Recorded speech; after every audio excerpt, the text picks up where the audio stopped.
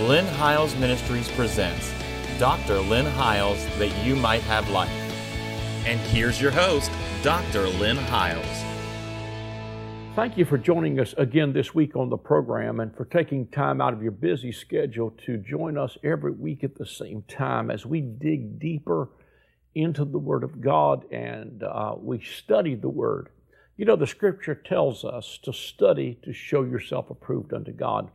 And I think so many times we read the Word, but do we really study it? And we're thankful for those of you who follow us on a weekly basis or follow our YouTube or our podcast, because I believe we're sharing some things that you can build on.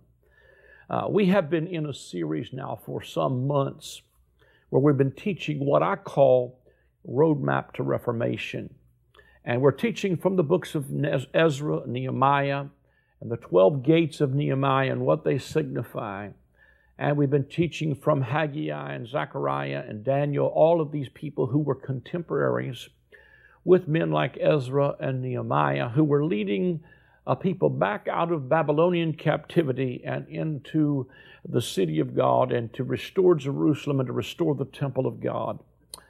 What we've been really sharing with you is the contrast in this Reformation of how these Old Testament patterns and pictures really speak to us of fulfillment, first of all, in the life and times of Jesus in the first century, and then with ongoing effects throughout history, it becomes relevant to the church at large in every generation. Because in the new covenant, we are the temple of God, and in the new covenant, we are the city of God, the bride, the Lamb's wife, or the city that's set on a hill that cannot be hid. We are the Zion of God according to Galatians 4 and according to Hebrews chapter 12, that the Zion of God that he speaks of in the New Covenant is New Testament, New Covenant believers. For he declares in Hebrews 12, for you have not come to Mount Sinai. You didn't come to blackness and darkness. You didn't come to fear and trembling, but you've come to Mount Zion and unto the city of the living God, and to Jesus, the mediator of a better covenant, and to a blood that speaks better things than the blood of Abel. The blood of Abel cried for vengeance and revenge, but the blood of Jesus Christ, Father, forgive them, for they know not what they do. Last week, I believe it was in the last 4 weeks before that, we dealt with the restoration of the sheep gate. We have covered several of these gates, and what we're teaching is how these gates give you access to something that's in the midst of the city of God, something that gives you access to what's in the temple of God. I don't want to take a lot of time to review except to say that, we've made a comparison between this Old Testament city of God and its reformation and restoration, and we've made a comparison with Revelations chapter 16 through about 22, where he talks about, John said, behold, the tabernacle of God is with men. The Message Bible says, look, God has moved into the neighborhood.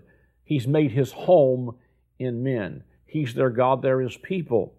And so that's a power. God has moved into the neighborhood. And when God moves in the neighborhood, he revives stones out of heaps. And he rears back in Revelation 21 and says, behold, I am making all things new. And the new covenant is about the ongoing work of God to bring about the fullness of new creation. And then he tells them that the city of God is coming down from God out of heaven as a bride adorned for her husband. And we shared so many times out of, especially Revelation 3 said, to him that overcomes, I will make him a pillar in the temple of my God. He will go no more out. I will write upon him the name of my God and the name of the city of my God, which is New Jerusalem, which cometh down from heaven from my God. And I will write upon him my new name. And so he declares very clearly, when you compare Scripture with Scripture, that the city of God is not a place, it's a people. It's a city built on the foundation of the apostles and prophets.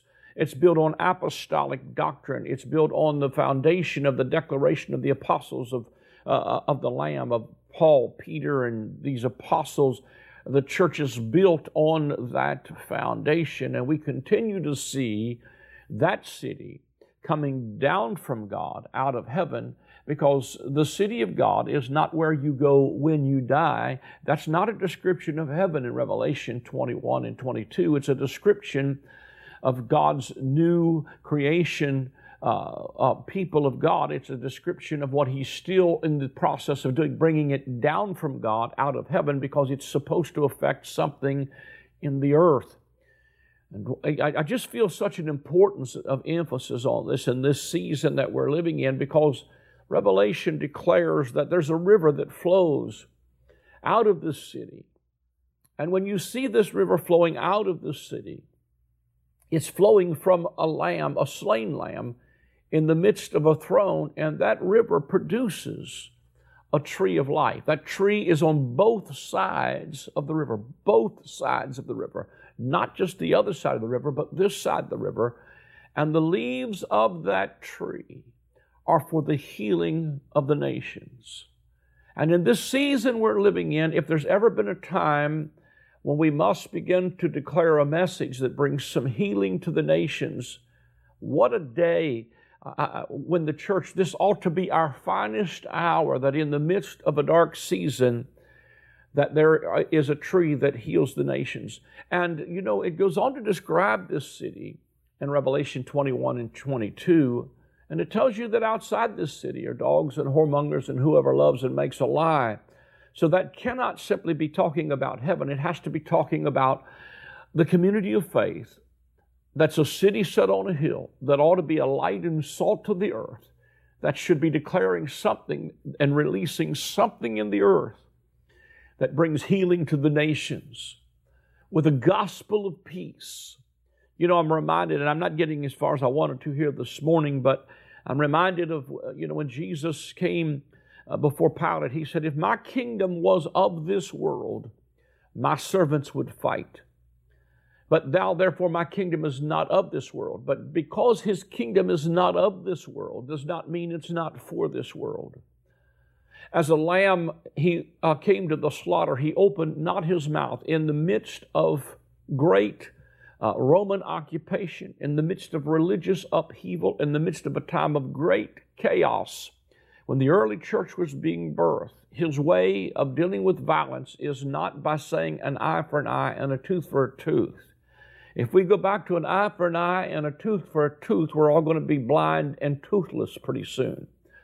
But Jesus said, you have heard it said, but I say to you, to turn the other cheek. And He begins to talk about loving your neighbor and loving your enemies. And what happens is when you love your enemies, it stops it from going on for another generation. Because what happens is retaliation and revenge continues to perpetuate cycle after cycle, generation after generation. If there's an us against them, then there's always going to be a fight. But as a lamb to the slaughter, He opened not His mouth, and He took in Himself, even though He was right, He opened not His mouth and became obedient to the death of the cross. And because He refused to pass on the hatred and retaliation to the next generation, He became king, and He rules and reigns, not through violence and through hatred, but through love and for laying down His life to others. Because what happens when you stop perpetuating, what is it the proverb says?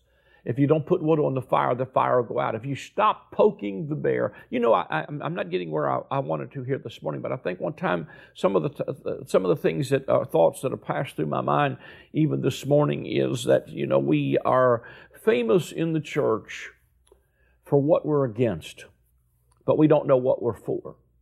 And I think it's time that the church not become famous for what we're against, but famous for what we're for. Famous for loving people, famous for helping those who are in need, famous for walking in forgiveness and love and acceptance, and famous for, in other words, it's not about all of our doctrines and rules and regulations of what we think people should do and how they ought to behave and how we could legislate things that would make people act the way we want them to act. I want you to know that only the Holy Spirit can change hearts. You can pass all the laws you want, but the laws can only change behavior. Only grace and the Holy Spirit can change the heart. So I'm calling people to that place of coming to the Lamb of God, where there is a river that flows from the city of God. and heals everything. Over the last week, several weeks, we've talked about the sheep gate. We're going to try to get to the fish gate over the next couple of weeks. But the sheep gate that we talked about already, we found out in John 10 that Jesus said, I am the door into the sheepfold. And all that ever came before me are thieves and robbers, but the sheep did not hear them. And so that was the only gate that was sanctified, because the only entrance in to the kingdom of God is through the door and through the gate, which is none other than the sheep gate, the Lord Jesus Christ. He is the good shepherd of the sheep, and He is as David the psalmist said, the Lord is my shepherd, I shall not want. And if you go back and look at some of the history of those shepherds in the days of David, they would literally have a place where they would fence the sheep in at night to protect them, and the shepherd of the sheep would lay in front of the door, saying to any wolf or anything that was trying to get to the sheep, if you're going to get to them, you got to go through me first. Oh, that ought to comfort somebody today, that Jesus is laying at the door, and He's saying, if you're going to get to my people, you're going to have to get to me first.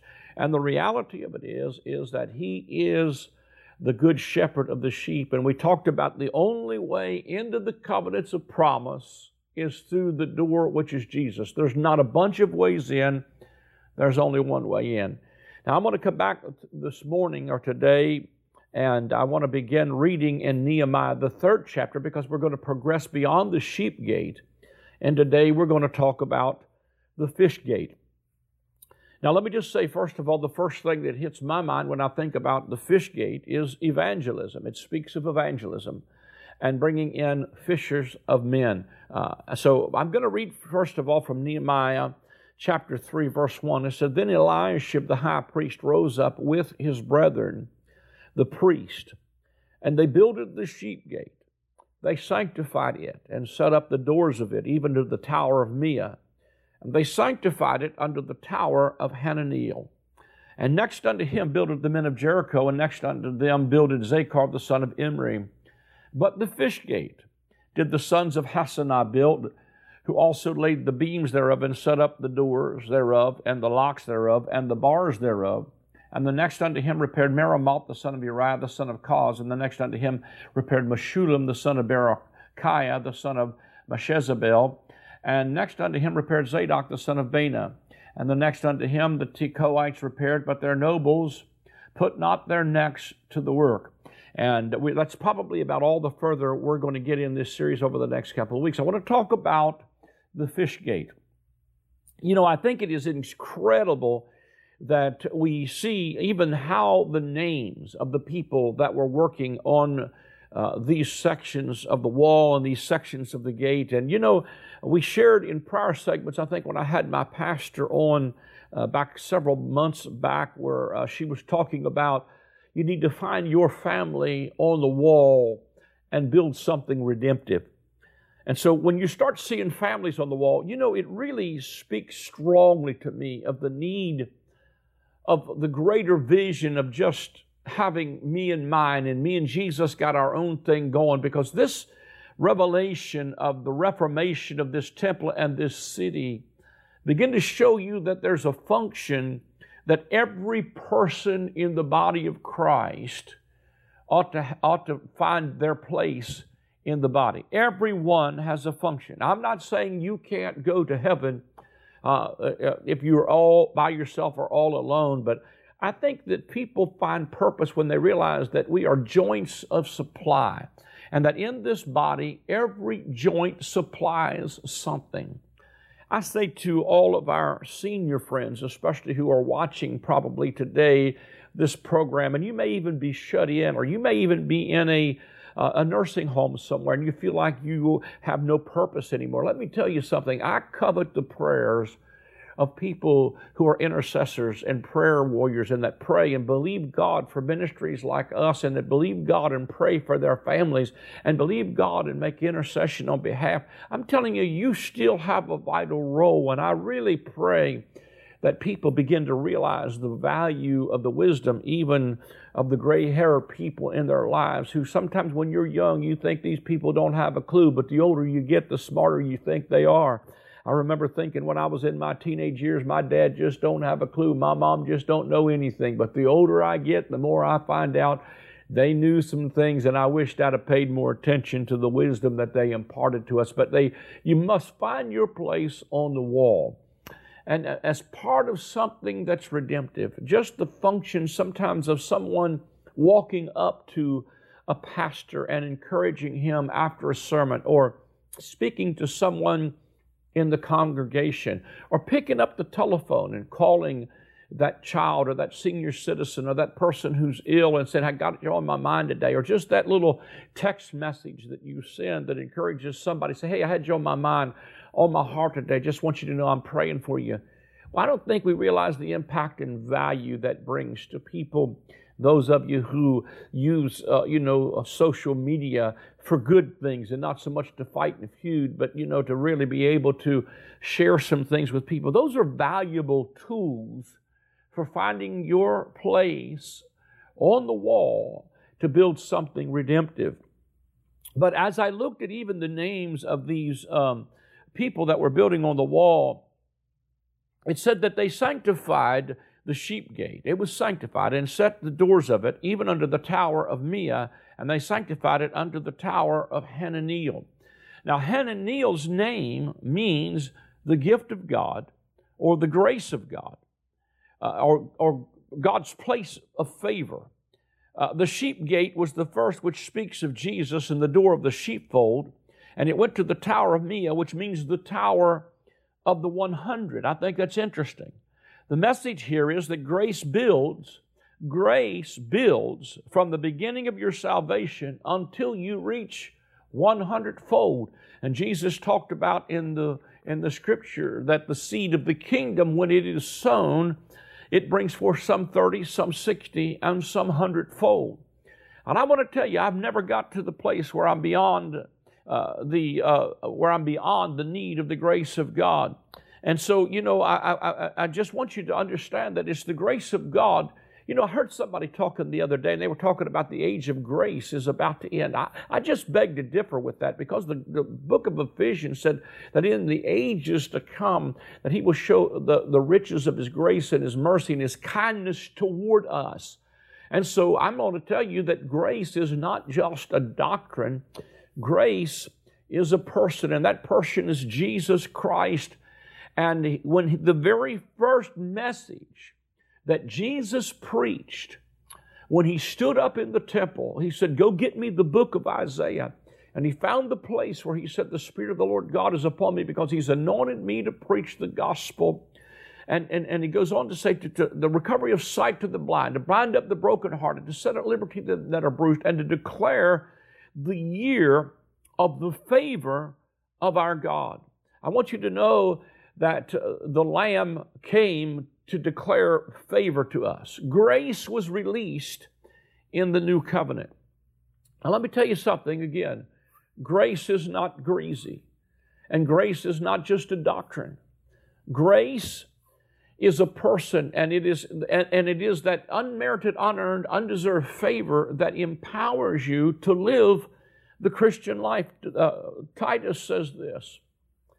He said, for the grace of God has appeared to all men, teaching us to deny ungodliness. So it is the grace of God that builds and leads to, and it's even the grace of God that brings us in to the fish gate, because we are saved by faith through grace, and that not of yourself. It is the gift of God. You cannot earn salvation. It is the free gift that's given, and it is the free gift of His favor that gives that to us, that we might, through the abundance of grace and the gift of righteousness, be able to reign in life. And so He built to the tower of 100, which means the 100-fold. And so it's the grace of God that starts the journey at the sheep gate. It's the grace of God that works in my life on a daily benefit every day of my life. I lean on the grace and the mercy of God. And I believe that as we see that, it starts, grace, probably an understanding of grace was one of the greatest things that brought maturity in my life than anything else that I preached. It goes on to talk about the people that built next unto him, built the men in Jericho, and next to them builded Zachar the son of Imri. But the fish gate did the sons of Hassenaah build, who also laid the beams thereof, and set up the doors thereof, the locks thereof, and the bars thereof. Now Hassenaah, his name means elevated, to the idea of lifting up. That's what Hassenaah's name means. So he built Hassenaah. The fish gate did the sons of Hassenaah build. So his name means to be elevated, or through the idea of being lifted up. The very first thing that hit my mind as I thought about the fish gate, and I thought about the meaning of Hassenaah, which means to be lifted up, as I thought where Jesus said, "And I, if I be lifted up from the earth, will draw all men unto me." This spake he concerning what death he would die. That's not a praise and worship scripture there. We use that so out of context so many times. We get in the service and say, "Come on, folks, let's lift the Lord up tonight." Because Jesus said, "If I be lifted up, I'll draw all men unto me." That's like saying, "Come on, let's crucify the Lord again this evening." That verse is not about praise and worship. It's about what death he would die. And it also means, Hassenaah also means thorny, or the thorn hedge. The idea behind this name is that Jesus is the one who was lifted up to redeem us from the curse of having to earn our salvation.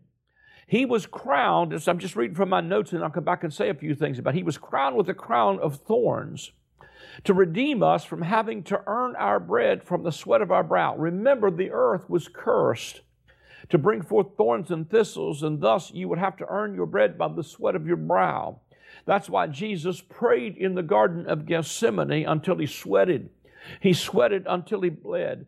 And when one drop of blood from the divine brow touched the cursed earth, it put the curse in reverse that says, you have to earn this. I'm telling you, Jesus was lifted up to bring you to the fish gate where it's thrown wide open to catch a drought of men, and to invite whosoever will can come and receive the gift of salvation. Jesus is not going to save you in the future. He already saved you. It's how you appropriate what He's already done in His redemptive work that you receive by faith, the free gift of salvation and the redemption that's ours through the blood of Jesus, because He was lifted up. When one drop of blood from the divine brow touched the earth, it put the curse in reverse. He is now making us fishers of men, not of the old paradigm of the law, but through the new covenant grace of God as we follow behind the former gate, which is the sheep gate. And then as Genesis chapter 1:26 says, that God gave man dominion over fish, fowl, and creeping things.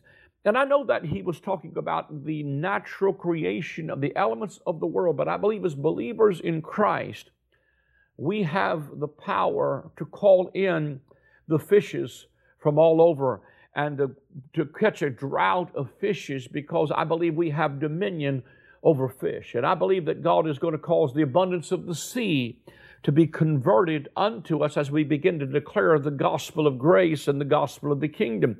And once again, I believe as we start to see that Hassenaah's name, the one who built to this fish gate, speaks of the one who was lifted up and the one who redeems us from the curse because of the favor and the grace of God, is that we start to see people respond to the goodness of God that leads them to repentance.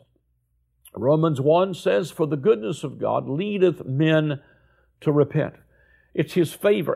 When you see how good God is, you can't help. I don't know how you can resist His love.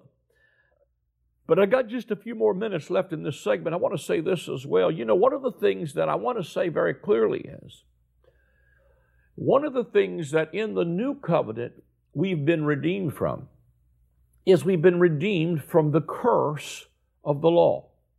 Jesus being made a curse for us, for it is written, blessed is, or cursed is he who hangs on a tree. So He took all of the curse that was upon us, and the book of Colossians says, He took that handwriting of ordinance that was against us and nailed it to the cross. And you know what that says to me is, and I want to declare this plainly because I think that we get such a mixture sometimes in preaching, You've got people everywhere trying to get you redeemed from generational curses and from the curse of Adam and from this curse and that curse. I want to tell you something as a believer. You are not under a curse or under any shape, fashion, or form. As a matter of fact, the only way in the new covenant you could put people under the curse is to put them back up under the law. Paul said that if you are of the works of the law, you are still under a curse. So the only way you could put yourself under a curse is to put yourself back under an old covenant law, and that you know that if you're of the works of the law, you are under a curse. Even where it talks about, they use the scripture a lot of times out of Jeremiah that the sins of the fathers are visited unto the third and fourth generations. But in that very same text that they use to preach generational curses, the prophet Jeremiah speaks concerning the new covenant, and he said, they will no longer say, the children have eaten sour grapes, and the children's teeth are set on edge. But every man shall answer for his own iniquity. Let me tell you something that happened on the cross that redeemed you from the curse of the sour grapes, of the sins of the fathers being visited to the third and fourth generation. It was on Calvary's cross when Jesus was hanging, suspended between the heavens and the earth, that he cried with a loud voice and he said, I thirst. And at that moment, when he cried, I thirst, they brought him a cup of vinegar and hyssop and gave him to drink. I want you to know that vinegar and hyssop was sour grapes. This blesses me. I want you to know that Jesus took the cup of suffering and drank every last drop of it, so that on Calvary's cross, he was redeeming you from the curse of the law and bringing you back into a freedom. I'm telling you, the fish gate is open. And if you feel like you are unworthy or unqualified, you are invited in on the grace and the mercy of God and nothing more. Thank God for His mercy and His grace. Won't you enter that gate today? Well, we're just about out of time in this segment, but if you would like to sow into this ministry to help us stay on the air, please take a moment and go to our website. There's an easy way to give there via credit card at our PayPal. You can set up a monthly debit if you'd like to become a partner, or you can call the number on the screen and someone will take your call. If you don't get an answer, just leave a message. They will return your call, or you can send a check or money order to the address that will come on the screen. But we need your help. Do something today to be a part of the gospel of grace. God bless you. Thank you for joining us. I am excited to announce the release of my latest book titled The Great I Am. In this book, we will explore the 7 times in the Gospel of John that Jesus says, I am. When He uses that phrase, it is always in contrast to something from the Old Covenant.